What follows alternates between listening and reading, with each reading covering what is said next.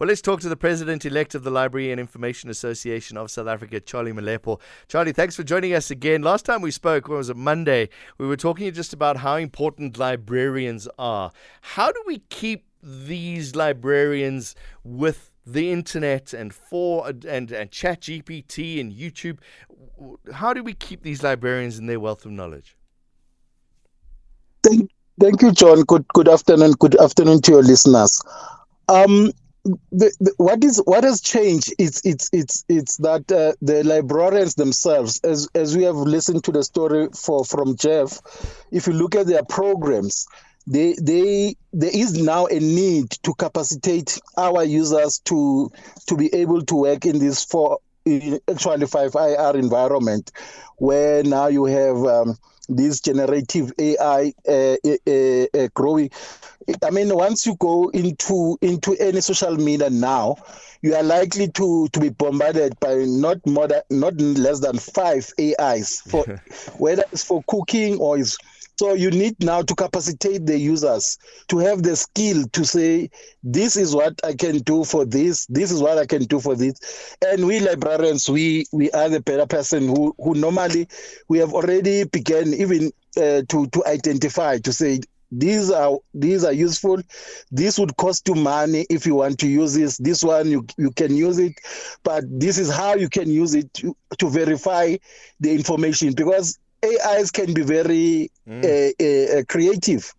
You know, they can come up with a story. Even now, Jenny Harike, you can become a scientist from America, because we once visited America. Your name was mentioned with another. Maybe you were visiting that university. All right. Thinks that name, the university, and then all of a sudden you study there. So what we do as librarians, then we capacitate our users. When we started, it was about information literacy, teaching them how to find, where to find, how to evaluate information, that this one is useful, this one you can use. But now we are helping them to evaluate the digital environment, to say, yes, you cannot wish it away. It's like one academic says, AI is like.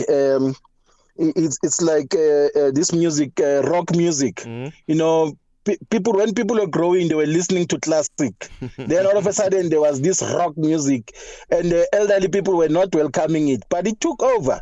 Yeah. So you cannot wish AI, but what we do as librarians, we prepare our users to say, you can use it, but this is how you can use it. So that's how we always remain relevant throughout the years. And the challenge for you to remain relevant and to be able to stay with technology, and because you don't want to get left behind either.